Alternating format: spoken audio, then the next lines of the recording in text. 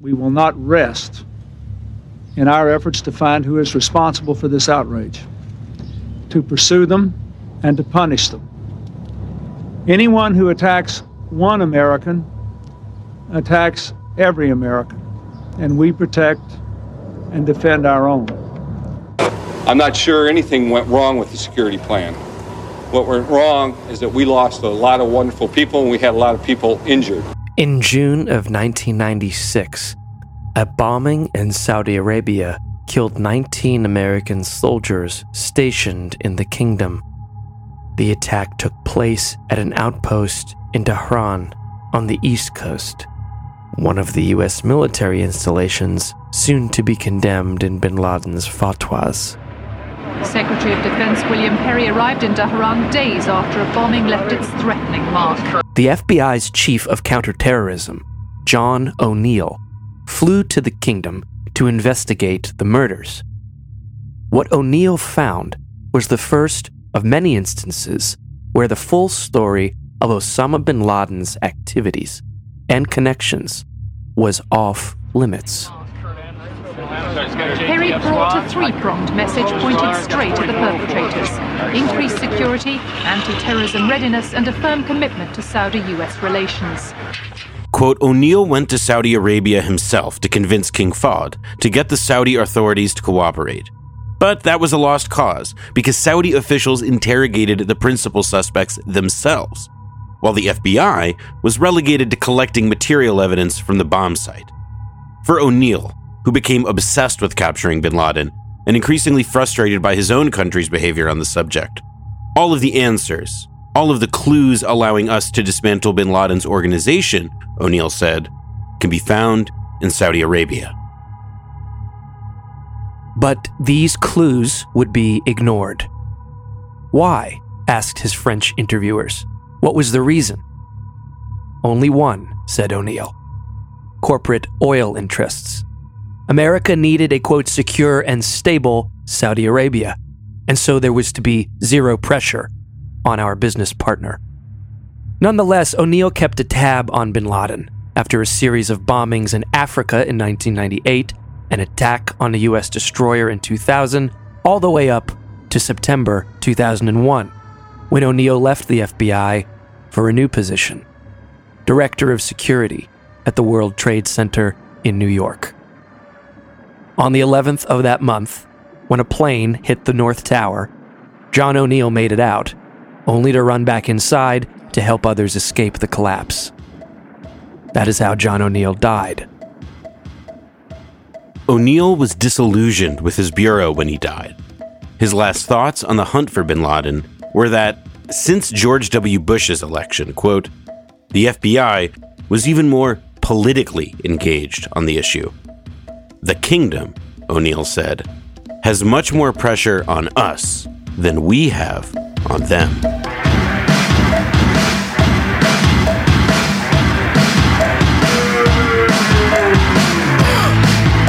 Speak about destruction. Speak about destruction. Speak about destruction.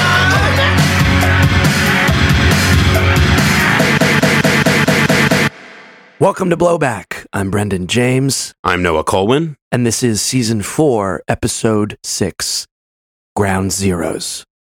Last episode, we wandered the 4-year stretch between 1992 and 1996, often called the Afghan Civil War. And Kabul, previously isolated from the violence, had been ground into dust. The Pakistani government helped organize a group of madrasa students from Afghanistan's border regions with Pakistan. These pious and violent Taliban, led by the charismatic and one-eyed cleric Mullah Omar, restored order across the country, beginning with Kandahar in the south in 1995. The Taliban takeover of Kabul and then the whole country in autumn of 1996 shocked the world.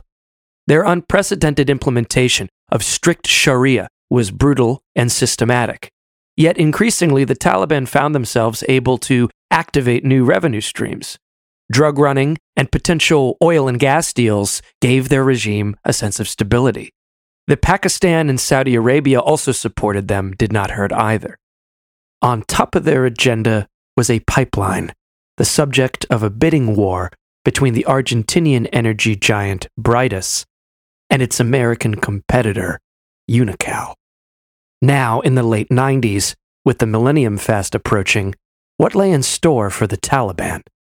And what about Afghanistan's latest high-profile resident, Osama bin Laden? He had arrived in 1996, amidst a tussle with the Americans after they got him kicked out of Sudan. What were the Americans to do about possible threats like Osama?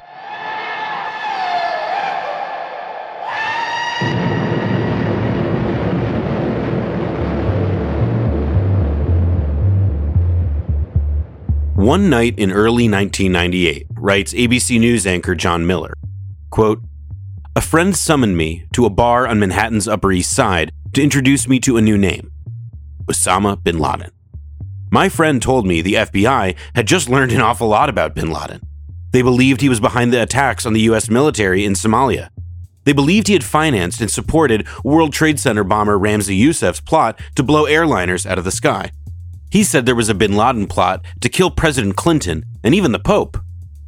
When Mullah Omar disclosed in early 1997 that Osama bin Laden was in fact staying in Afghanistan as a guest of the Taliban, bin Laden had already been operational there for a whole year.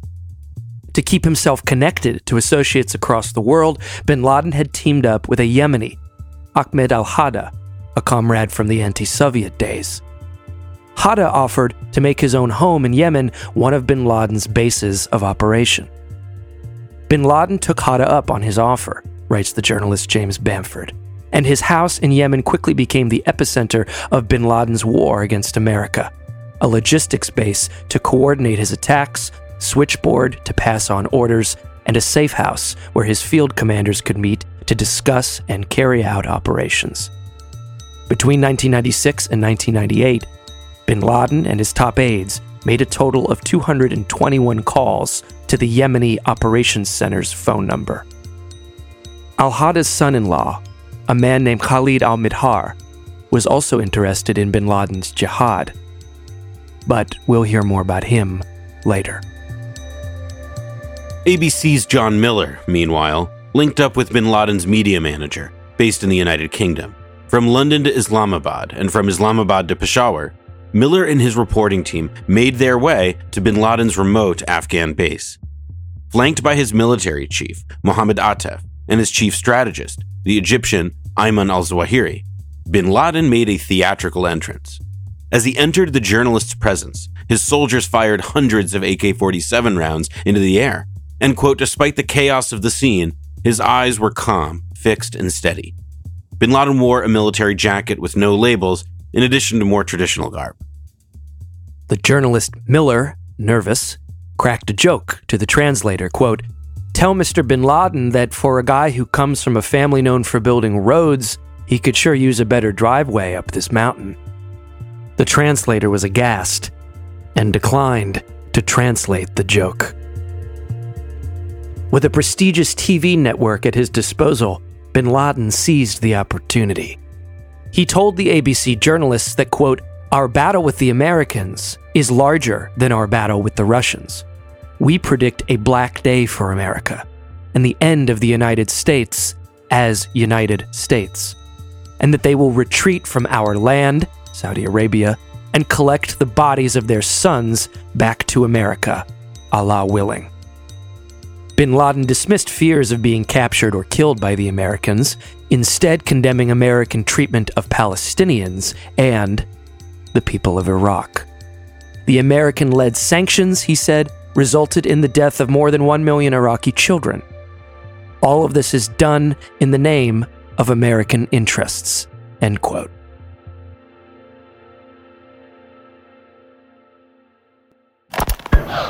As the war between Orthodox Bosnian Serbs and Muslim Bosniaks intensified, the conflict attracted foreign fighters, Mujahideen, to come and defend their Islamic brethren.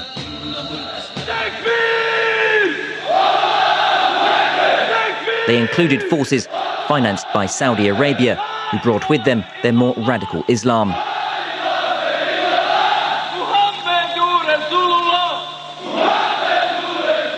From the late 1980s through the mid-90s, Islamic warriors who had cut their teeth fighting the Soviet Union or President Najibullah in Afghanistan, they were making their way to new battlegrounds. It is no surprise that a great many of them swiftly emerged as the vanguard of Muslim volunteers in Bosnia, writes Peter Dale Scott. Bosnia had declared its independence from Yugoslavia in April 1992, the month of Kabul's downfall. For centuries, Muslims, Serbs, and Croats had lived here together. Now they had to choose a future. Half the Yugoslav republics had gone for independence, and it was time for the Bosnians to decide. These blooded veterans of the Afghan war were now furnishing professional aid in Europe to the inexperienced Bosnian army. And with the jihad in Afghanistan now in the rearview mirror, Bosnia became the cause célèbre of the radical Islamist world. Al-Qifa Center in Brooklyn, as well as other American affiliates, recruited in America for the Bosnian jihad. One convicted terrorist claimed that in December 1992, the Saudi embassy had given him $150,000 to set up a Bosnian operation. According to another, further support from Bosnian jihadists may have come from the U.S. military itself. The Bosnians' enemy, after all, Serbian President Slobodan Milosevic, was no friend of America. After the war, Saudi aid organizations stepped in to shore up a state led dry by the conflict. Their cash helping rebuild the country, villages, schools, and above all, mosques. The 1993 World Trade Center bombing, the 2005 London Underground bombing, and other attacks were organized by men who had gone to fight in Bosnia. The Balkans was by no means the only jihadi hotspot in the world. The Philippines, for example, where familiar faces from the Afghan jihad turned up in the form of the Abu Sayyaf group.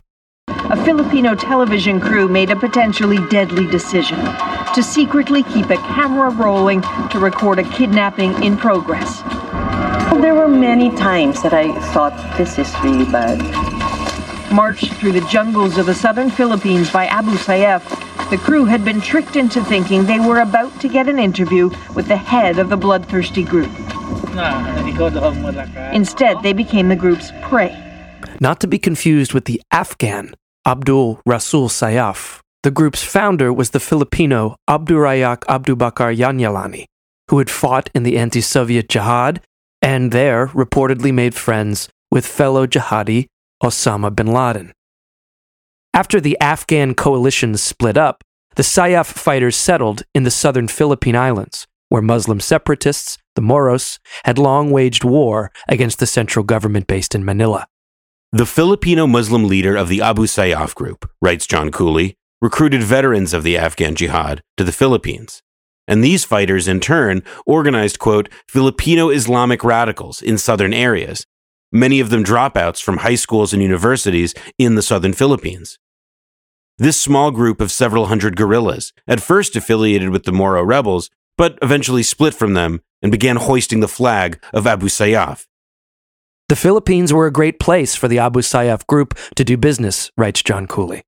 In 2000, at what was probably a career peak, Abu Sayyaf received at least $25 million in ransom money. A jihadist Lufthansa score, if ever there was one. A year before CES, there was a company that refused to pay ransom, and all 7 of the hostages were beheaded. The website for the U.S. Director of National Intelligence now describes the Sayyaf group as, quote, the most violent of the Islamic separatist groups operating in the southern Philippines. Under popular pressure, the military decided to arm the population so that they could defend themselves against the Islamists. They were called patriots, and there were as many as 250,000 at the height of the crisis. Just as destructive as Bosnia or the Philippines was the dirty war in Algeria, where long-standing one-party politics crumbled into a civil war between a military regime and an Islamist opposition, which would last over a decade. The Islamists formed a large bloc, the Islamic Salvation Front, or FIS, headed by 2 charismatic leaders, Abbasi Madni and Ali Belhaj. Crowds flocked to hear his religious discourse tinged with political aims. For him, democracy was against Islam. As they had elsewhere, veterans of the jihad in Afghanistan flocked to Algeria to join the Islamist front, which directed so much violence against the population it lost any support it once had.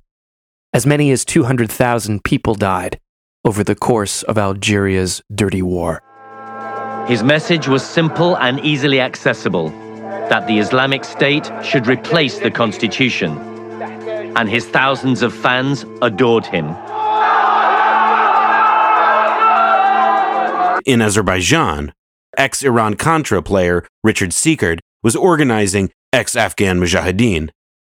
Afghan drug money helped Islamist fighters in Azerbaijan unseat an elected president.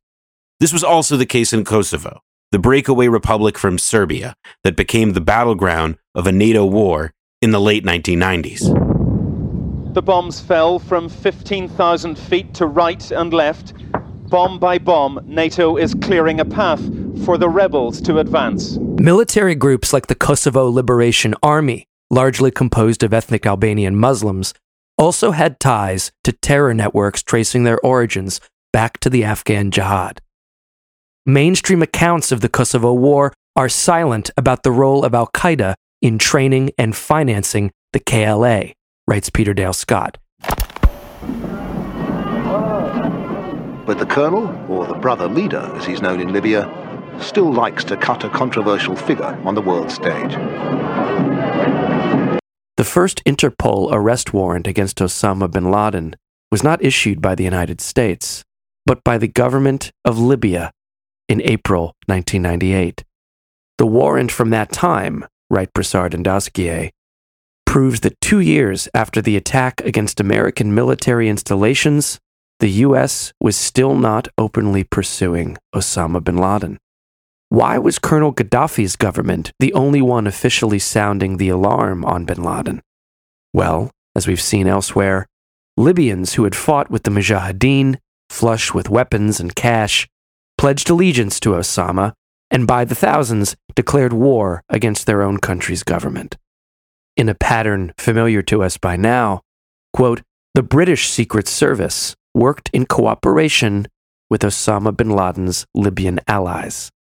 Former British Secret Service agent David Shayler revealed that MI5 had organized an operation to assassinate Colonel Gaddafi in November 1996, with the support of the Afghan-trained Libyans. The failed operation was meant to attack Gaddafi's motorcade during an official trip. This is why the first Interpol warrant targeting bin Laden, with Libya's name on it, was kept secret. It would have led to a very uncomfortable example of the West once again allied with bin Laden's associates against yet another common enemy.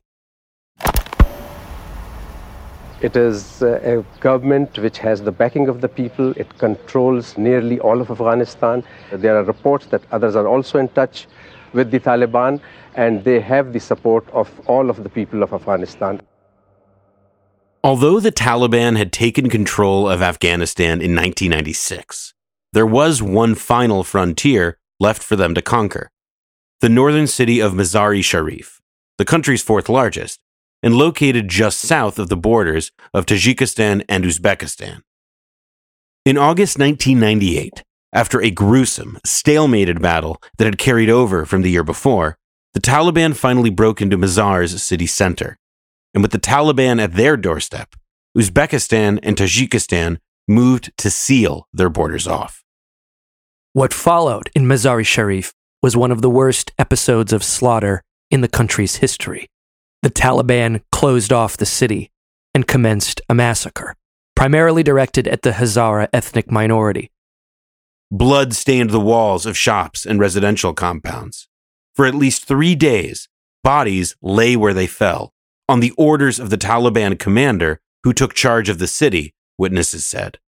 It was not until the bodies began to rot and stink in the dry summer heat, threatening disease, that the commander allowed burial of the dead. By then, stray dogs were feeding on them. The Hazaras, noted Human Rights Watch, were particularly targeted, in part because of their religious identity. During the house-to-house searches, scores and perhaps hundreds of Hazara men and boys were summarily executed, apparently to ensure that they would be unable to mount any resistance to the Taliban. Also killed were 8 Iranian officials at the Iranian consulate in the city, and an Iranian journalist.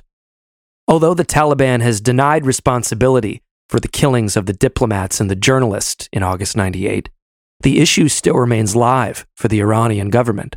As recently as August 2022, Iran asked for the Taliban to investigate the Mazar-e-Sharif murders. In America, however, the massacre got comparatively little attention. The day before the Taliban rolled into Mazar-e-Sharif, a pair of bombs went off in Africa. The American embassy in Kenya, in the city of Nairobi, had for years been a potential target. Last episode, we mentioned the Al-Qaeda trainer Ali Muhammad, the one-time Green Beret, who worked as an FBI informant and CIA asset. Ali, in particular, had studied the Nairobi facility, writes Peter Dale Scott. In 1993, Muhammad had been detained by the Royal Canadian Mounted Police in Vancouver Airport when he inquired after an incoming Al-Qaeda terrorist who turned out to be carrying 2 forged Saudi passports. Scott writes, Muhammad immediately contacted the Mounties to make a phone call to the United States, and the call to Muhammad's FBI handler secured his release. The encounter took place before Muhammad flew to Nairobi, photographed the U.S. Embassy in December 1993, and delivered the photos to bin Laden. According to Ali Muhammad's negotiated confession years later, bin Laden looked at the picture of the American embassy and pointed to where a truck could go as a suicide bomber. End quote. The American government has maintained that Ali Muhammad was working as a double agent and deceived his handlers about what he had really been up to, because 5 years after he had checked out the American embassy in Nairobi as a suitable bombing target, that attack was carried out.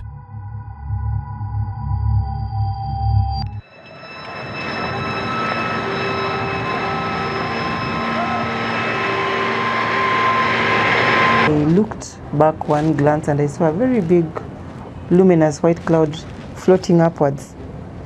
And then I just had a loud bang. And I felt myself lifted up, floating. Then I think I was dropped somewhere. I don't know where it was. On the morning of August 7th, 1998, 2 bombs went off in East Africa. It was the 8th anniversary of the arrival of U.S. soldiers in Saudi Arabia during the Gulf War. One explosive went off at the American embassy in Dar es Salaam, Tanzania. It killed 11 people, all of them Africans. The toll in Nairobi was far higher. Journalist Lawrence Wright reported, "The face of the embassy had sheared off in great concrete slabs. Dead people still sat at their desks. The tar-covered street was on fire, and a crowded bus was in flames. Next door, the Ufundi building, containing a Kenyan secretarial college, had completely collapsed. The toll was 213 dead. 4,500 were injured, more than 150 of them blinded by the flying glass. The ruins burned for days." End quote. Each and every participant in the embassy bombings had a connection to Afghanistan, whether by recruitment or training. They had varying allegiances to the bin Laden group, some of whom had never met or known the man himself. Though the majority of the victims were not American citizens, both the bin Laden group and the United States considered the attack the most successful of its kind against America since the bombing of a Marine barracks in Lebanon a decade and a half earlier.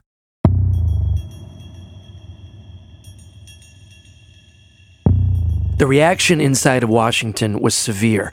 After all, the CIA had a dedicated bin Laden unit, the Alex Station, and Clinton's CIA director, George Tenet, had been sworn in on promises of preventing exactly this kind of surprise. One of the bin Laden unit's female analysts confronted Tenet, writes Steve Cole. You are responsible for those deaths because you didn't act on the information we had when we could have gotten him. George Tenet was aware that the agency knew where bin Laden was. He also knew there was a plan to raid bin Laden's compound.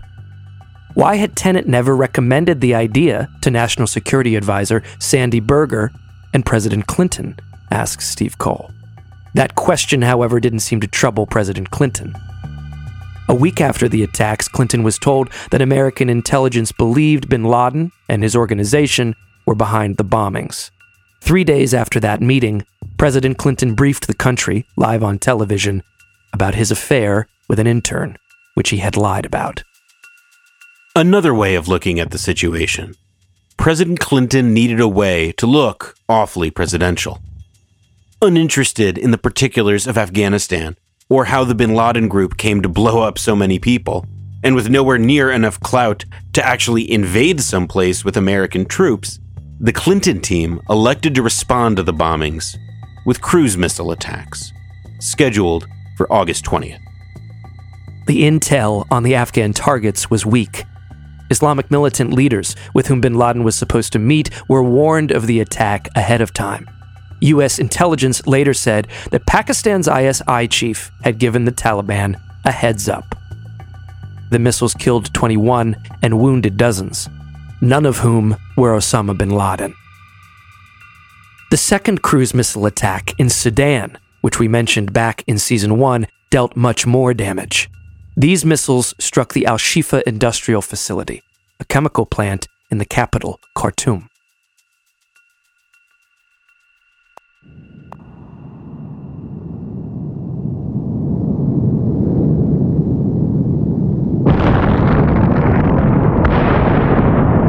Al-Shifa was portrayed in CIA intel as a potential chemical or nuclear production site.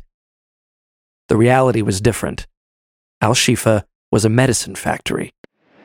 These are the remains of the Al-Shifa factory in Khartoum, targeted by cruise missiles and where, according to the White House, deadly chemicals were made for use with nerve gas. But it's also where engineer Tom Carnafin worked for 4.5 years. It was just unsuitable because there was no airlocks or anything like that that would actually have given the safety required for doing that sort of work. So it wasn't a suitable place for making chemical weapons in. At the moment when the U.S. wanted its hands on bin Laden now, it couldn't touch him. In fact, it was known within the CIA that among Pakistanis, and even some of the Saudis with whom the Americans were dealing, as Steve Cole puts it, some of them regarded the Taliban and bin Laden as comrades and heroes, now more than ever. In late 1998, Clinton signed off on a memorandum authorizing either the capture or assassination of Osama bin Laden. The CIA's Alex station, assisted by increasingly high-quality surveillance tools, now had eyes on bin Laden pretty much all the time. Hey, hey! Ho, ho! The Taliban has got to go! Hey, hey! Ho, ho! The Taliban has got to go! Hey, hey! Ho, ho! The Taliban has got to go! Hey, hey! Act 1 had now ended, as Broussard and Dasquier put it. Quote, the American administration stopped all direct relations with Kabul for only 6 months. For the time being, the Unocal oil project had collapsed. In the United States, the Feminist Majority Foundation, backed by public figures such as First Lady Hillary Clinton, intensified its campaign against Unocal, accusing the company of supporting a dictatorship whose social policy included subjugation of women. The company gradually pulled its teams out of Afghanistan and Pakistan and closed its offices there, the French journalists continue. In Washington, the State Department's Bureau of South Asian Affairs expressed regret at the unfortunate turn of events. But no one lost sight of the enormous opportunities waiting in Afghanistan. The idea of favoring a more moderate Taliban regime gained ground. In February of 1999, Deputy Secretary of State Strobe Talbot and several colleagues flew to Pakistan to personally meet with the Taliban. He showed them proof of Osama bin Laden's culpability in the attacks in Nairobi and Dar es Salaam, write Broussard and Dasquier, gave them a letter that officially requested bin Laden's extradition, and hinted that there would be quote-unquote economic rewards if the Taliban cooperated.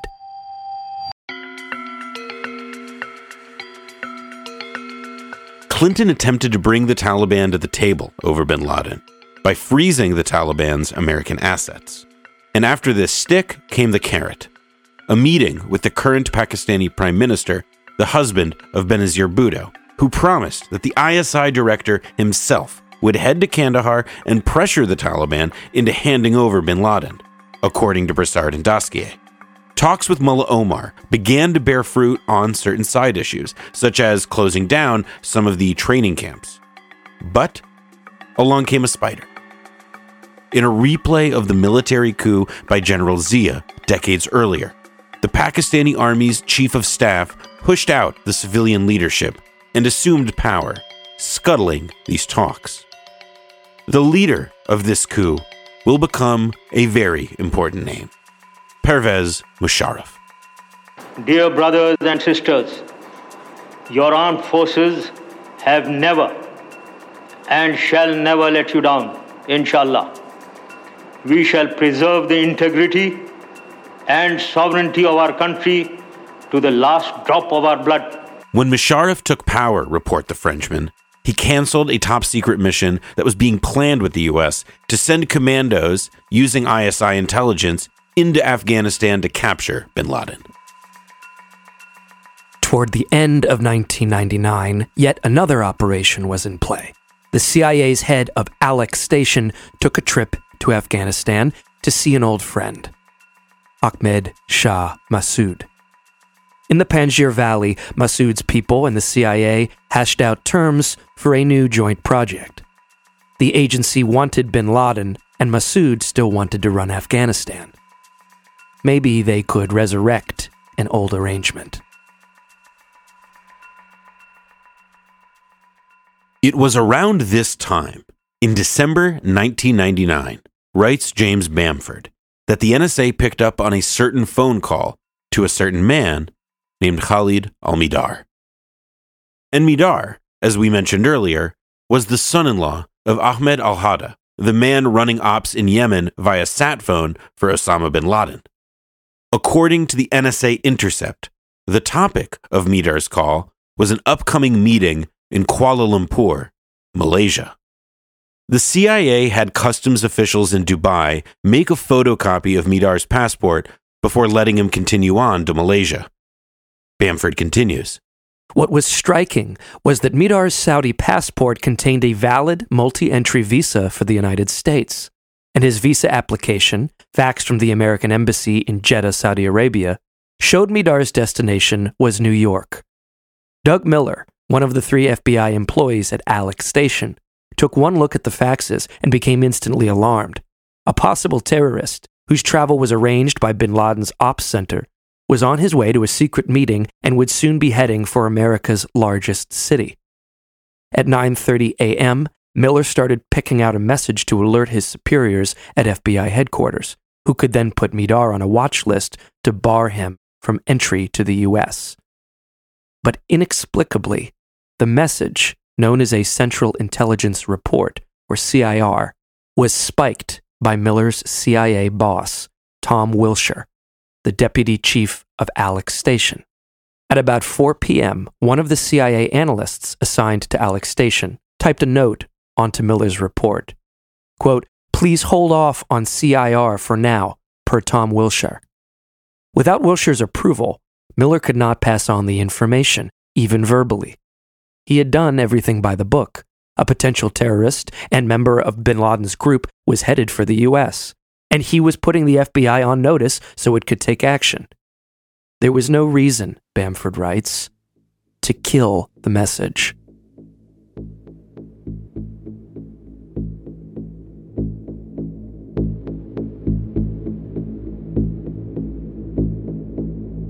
On January 14th, 9 days after al-Mihdhar had been flagged in Dubai, the Alec Station chief reported to others that the search for Mihdhar was continuing. In fact, it had been over for days, notes Bamford. The next day, FBI agent Doug Miller sent an email to the deputy station chief asking what had happened to his report warning of Mihdhar's travel to the U.S. He never received a response. In fact, ProPublica reports, the CIA did not alert the FBI for more than a year after it learned the terrorists had entered the United States, using their real names and Saudi passports. It was that day, January 15th, 2000, that Mihdhar and Hazmi's plane touched down at Los Angeles International Airport. 2 weeks later, the pair were having lunch at a halal spot on Venice Boulevard in LA. Their dining partner, reports Matthias Schwartz, was named Omar al-Bayoumi, a man with connections at the local Saudi consulate and a salary funded by the Saudi Defense Ministry. Schwartz goes on. Al-Bayoumi, who later said he met the two young men by chance, decided to take them under his wing. He helped them find an apartment in San Diego, co-signed their lease, and lent them $1,500 for rent. He introduced them to a Yemeni friend he knew from a local mosque, who assisted them with errands, translation, and applications to take flying lessons. By May, the two newcomers were asking a prospective flight instructor whether they could skip single-engine Cessna planes and learn to fly commercial jets. A follow-up FBI investigation, dubbed Operation Encore in 2007, found that al-Bayoumi was just one part of a network that was, quote, created, funded, directed, and supported by the Saudi government and diplomatic personnel in the United States. We could see from a block away that Bayoumi was an intelligence guy, said the lead FBI agent on the Encore team. It's evident now that he was tasked with helping the hijackers, that he was running a clandestine operation. Some former FBI investigators, ProPublica reports, have speculated that al-Bayoumi might have been asked to approach the hijackers as part of an American or Saudi intelligence operation to recruit them. At the time, reports ProPublica, the CIA was trying desperately to develop sources inside al-Qaeda. Former counterterrorism czar Richard Clarke later said that this was, quote, a possible failed CIA-Saudi spy mission on U.S. soil that went bad and eventually allowed the September 11th attacks to proceed unimpeded. Quote, what if al-Bayoumi was a Saudi spy who was investigating al-Qaeda at the request of the CIA?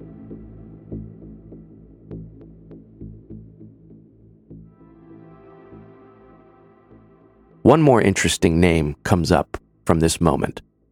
While managing the two hijackers, ProPublica reports, the Saudi agent Bayoumi made a phone call to a Yemeni-American imam in San Diego, a man named Anwar al-Awlaki, who would later emerge as a leader of al-Qaeda in the Arabian Peninsula. Newer FBI documents, report ProPublica, suggest that al-Awlaki might have played a more significant role in working with Bayoumi to help the hijackers. Years later, al-Awlaki was killed in Yemen by a drone strike ordered by President Barack Obama.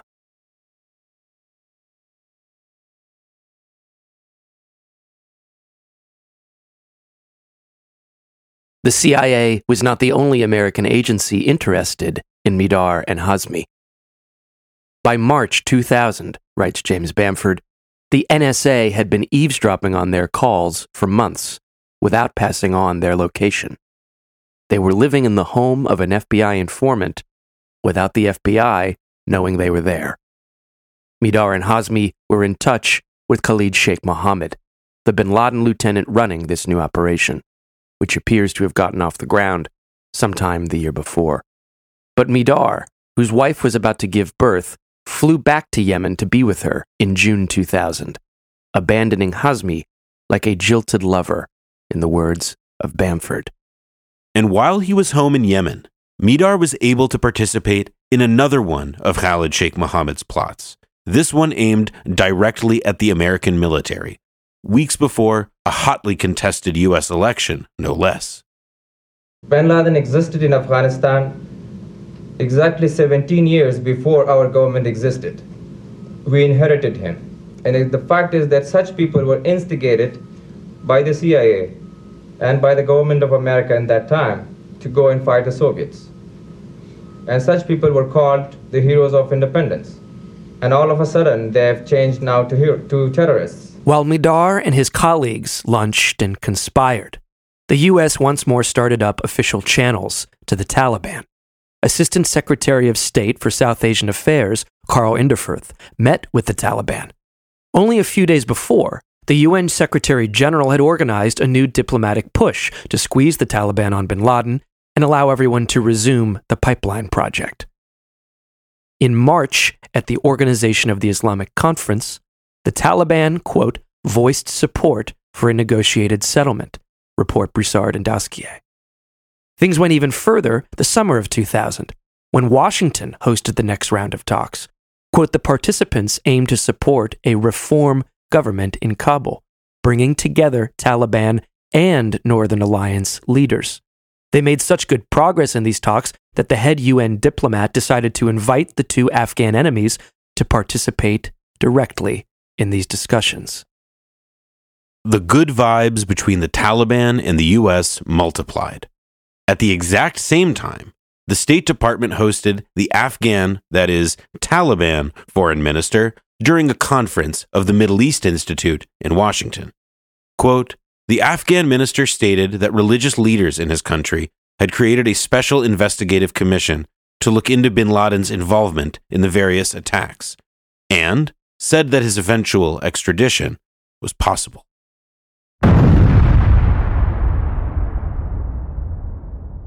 I have just been meeting with my national security team on today's tragic events in the Middle East, and I would like to make a brief statement.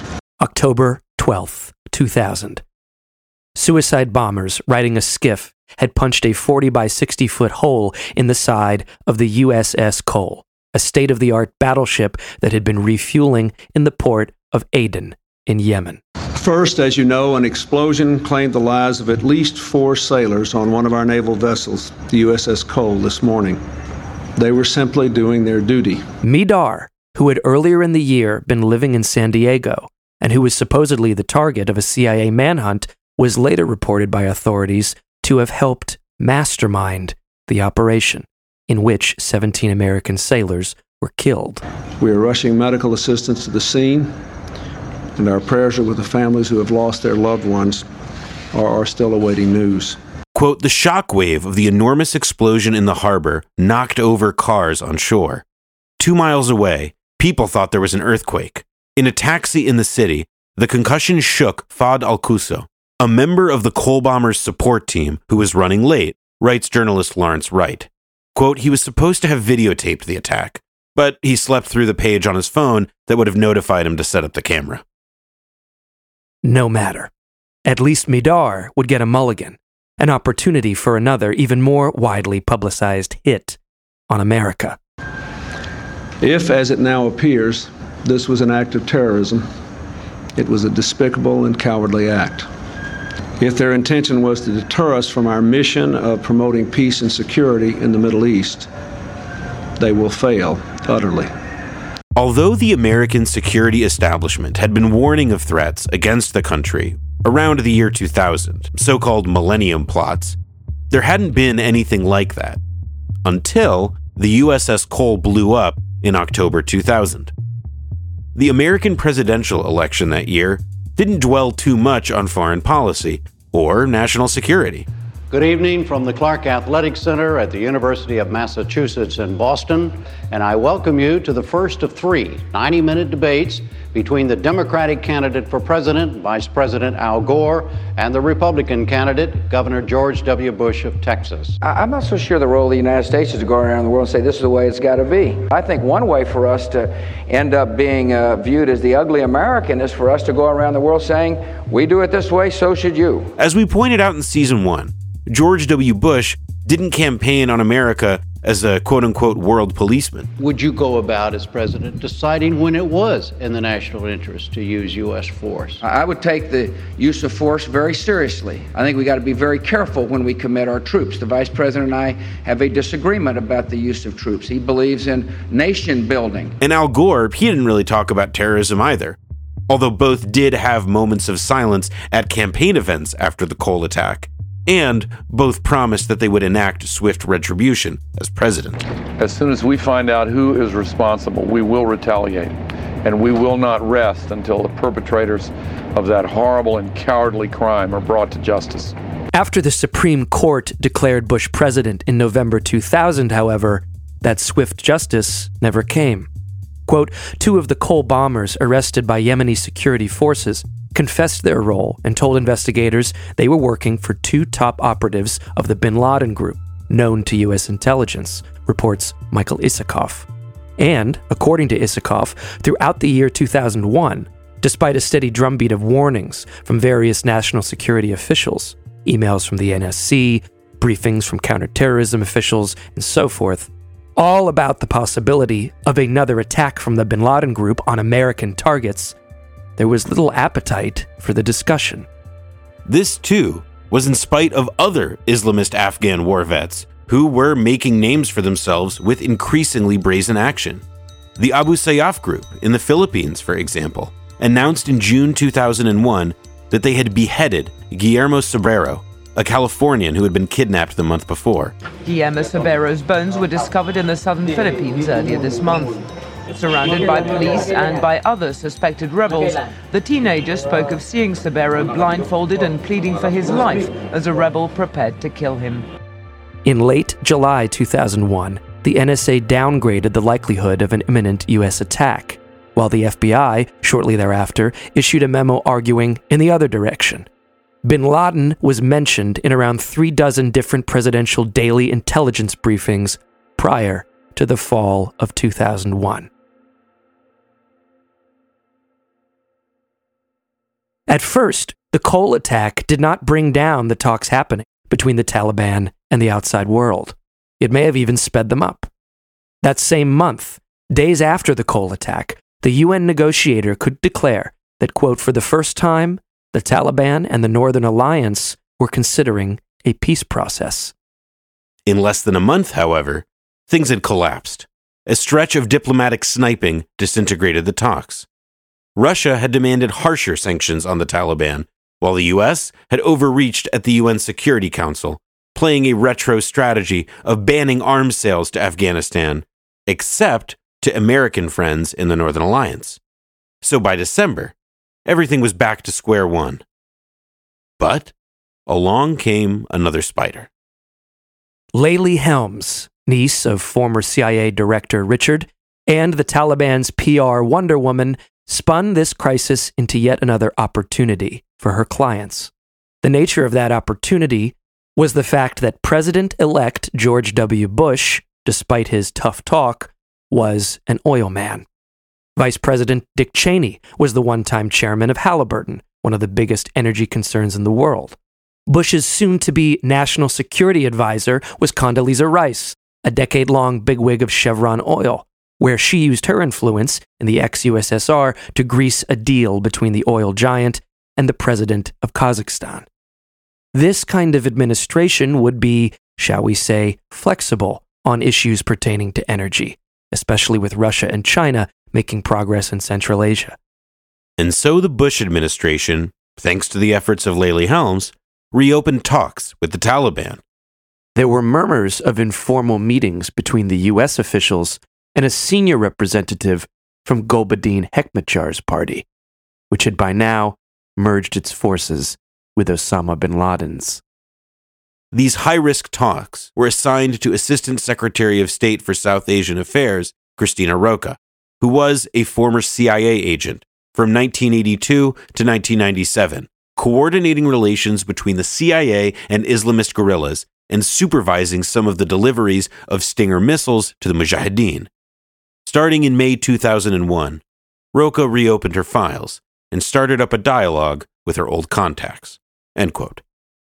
Summer 2001 was full of this kind of secret, informal diplomacy to push the Taliban and the Northern Alliance into a coalition government that would extradite bin Laden. Said one high-placed diplomat from Pakistan, quote, "We would try to convey to them that if they did certain things, then, gradually, they could win the jackpot," end quote.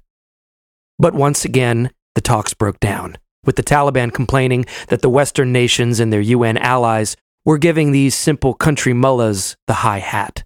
In one of the final meetings in Berlin, a U.S. representative seemed to confirm this attitude in an ultimatum to his Taliban interlocutor.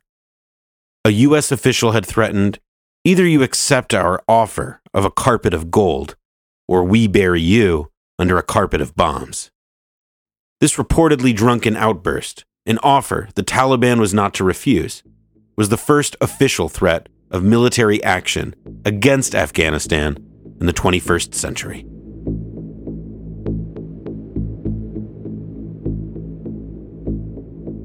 Meanwhile, the deputy chief of Alec Station reviewed the cable traffic, showing the journey of Osama associate Nawaf Hazmi to Los Angeles. It seems astonishing, writes James Bamford, that he would not be interested in why Hazmi might have flown to Los Angeles and what he was doing in the U.S. But Hazmi's buddy, Mihdhar, was placed on a CIA watch list in August 2001, although the government didn't make use of it to catch him.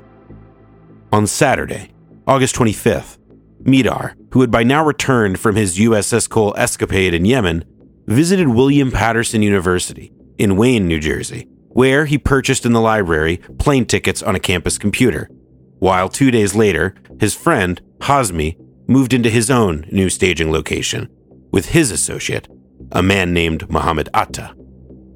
The next day, on September 5th, 2001, the feds were conducting another fruitless search for Hazmi and Mihdhar, using driver's license and passport info.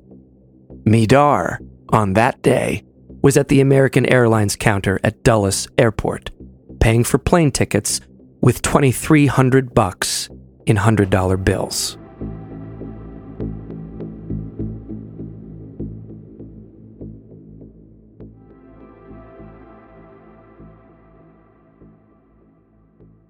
Four days later, on the morning of September 9th, 2001, Ahmad Shah Massoud met with journalists at his headquarters in northern Afghanistan. Massoud's mind was on the battlefront as he was preparing to go visit his soldiers then campaigning against the Taliban. Quote, the visiting reporter read out a list of questions while his colleague prepared to film, writes Steve Cole. About half his questions concerned Osama bin Laden. Massoud listened and then said he was ready. The camera had been a bomb. The cameraman died instantly, and Massoud was mortally wounded. But the pretend interviewer had somehow survived. Massoud's bodyguards shot him to death before he could escape from a window. The attack was reportedly a gift organized by bin Laden for the Taliban. The White House took Massoud's death seriously. An American asset from all the way back, Massoud had been recently pitching himself as the CIA's best shot at taking out bin Laden. It was agreed to keep Massoud's Northern Alliance alive, even if its leader was dead. Then, on September 10th, 2001, the Bush team agreed to pursue, in Steve Cole's words, a covert war to overthrow the Taliban in Afghanistan. That may have been the last shot Michael Jordan will ever take in the NBA. Maybe not. Good morning. Air Jordan is taxiing for takeoff. Legendary basketball great Michael Jordan is getting ready to return to the game he loves today, Tuesday, September 11th, 2001. From NBC News, this is Today with Katie Couric and Matt Lauer. Live from Studio 1A in Rockefeller Plaza.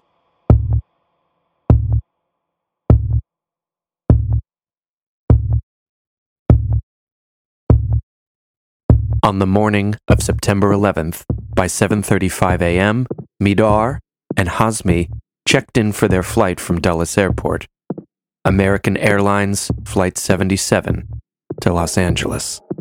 The plan, which was rehearsed at least once beforehand, included 17 other hijackers across 4 different flights, including Flight 77.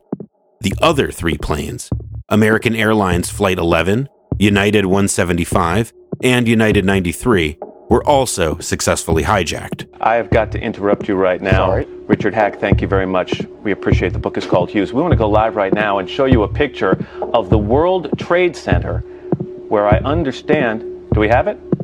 No, we do not. At 8:46 a.m., Cofer Black, the beefy bulldog chief of the CIA's counterterrorism center, was taking a briefing in his office when his secretary came in to let him know that a plane had flown into one of the Twin Towers in New York City. In these initial moments, this wasn't necessarily a big deal to him. Arguably, the killing of Ahmed Shah Massoud, a former and would-be future collaborator of the CIA, was a bigger problem in Langley than what was probably a private plane crashing in New York. As Matt just mentioned, we have a breaking news story to tell you about. Apparently, a plane has just crashed into the World Trade Center here in New York City. It happened just a few moments ago, apparently. We have very little information available. But a few minutes later, Cofer Black got a call from a CIA officer who was stationed in New York City. "Hey, Chief, we've got a problem," the officer told Black. "We've been struck. I'm evacuating my position." It was a jet. It was a very large plane. It was going fast. It went past the Ritz-Carlton Hotel that's being built in Battery Park. It flew right past it, almost hit it, and then went in. At 9:37, Midar and Hazmi's plane hit its target, the Pentagon. Everybody back! Everybody back! The plane is built!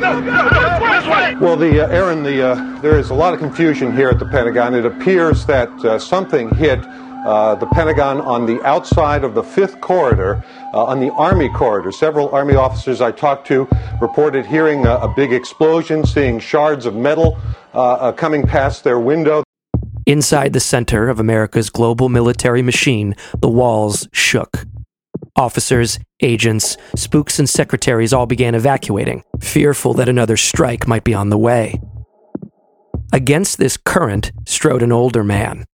Silver hair, rimless glasses, beady eyes. He raced through smoke and jet fuel fumes to reach the crash site, reported the Washington Post.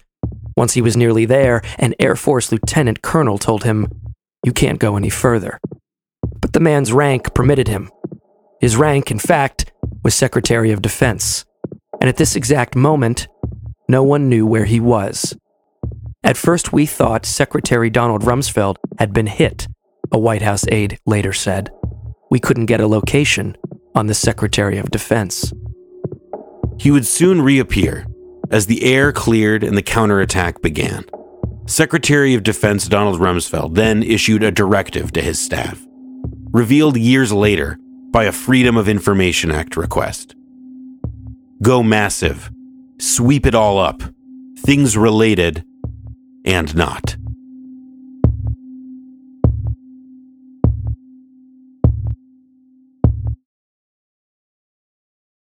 All of this is unconfirmed, and of course speculation of a terrorist attack is unconfirmed, although that is what some Pentagon officials are saying. Let's go to President Bush right now. Unfortunately, we'll be going back to Washington after my remarks. Secretary Rod Pace and Lieutenant Governor will take the podium and discuss education. I do want to thank the folks here at Booker Elementary School for their hospitality. By midday on September 11th, things had calmed down within the agency, as it was determined that there were no more attacks coming. And at 3 p.m., George Tenet confirmed to George W. Bush that the Bin Laden group, also referred to as Al-Qaeda, had been responsible for the attack. I have spoken to the Vice President, to the Governor of New York, to the Director of the FBI, and have ordered that the full resources of the federal government go to help the victims and their families, and to conduct a full-scale investigation to hunt down and to find those folks who committed this act. In his memoirs, published in 2006, the Pakistani president Pervez Musharraf wrote of the September 11th attacks that, quote, America was sure to react violently, like a wounded bear. If the perpetrator turned out to be Al-Qaeda, then that wounded bear would come charging straight toward us.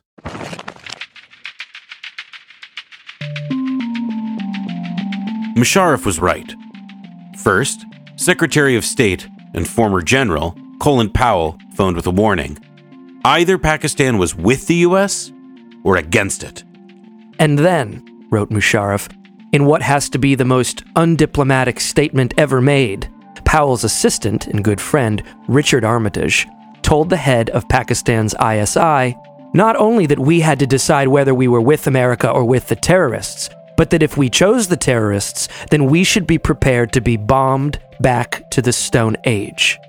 Deputy Secretary of State Armitage said that he would soon have a list of what the United States wanted from Pakistan. The ISI chief made an unequivocal commitment that Pakistan would stand by the United States. That night, writes Ahmed Rashid, the policy that Pakistan would adopt toward Washington was summed up in the phrase, first say yes, and later say but.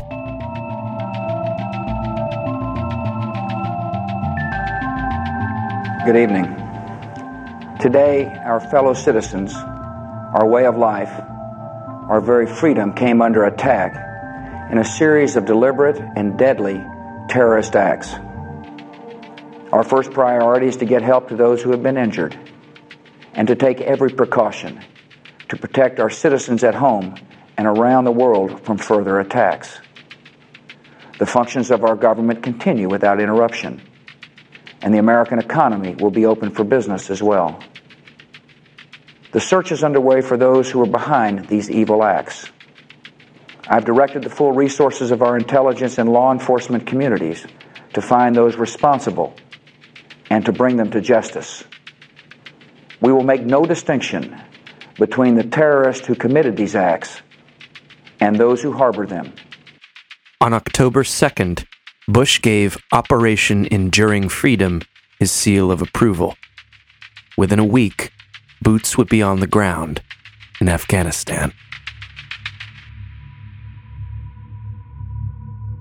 While CIA Director George Tenet was telling President Bush that Al-Qaeda was responsible for the attacks on Tuesday morning, the Deputy Chief of Alex Station, Richard Blee, was on the phone to Afghanistan, speaking to a high-ranking leader of the Northern Alliance. The leader began to ask Blee about what weapons the U.S. could send to support the Northern Alliance against the Taliban. Blee cut him off. Quote, "This is a tragedy for my country, but it is going to change your country forever. This is now much beyond you. Consult your leaders, because this is going to come in ways, in scope, and in scale that you cannot imagine."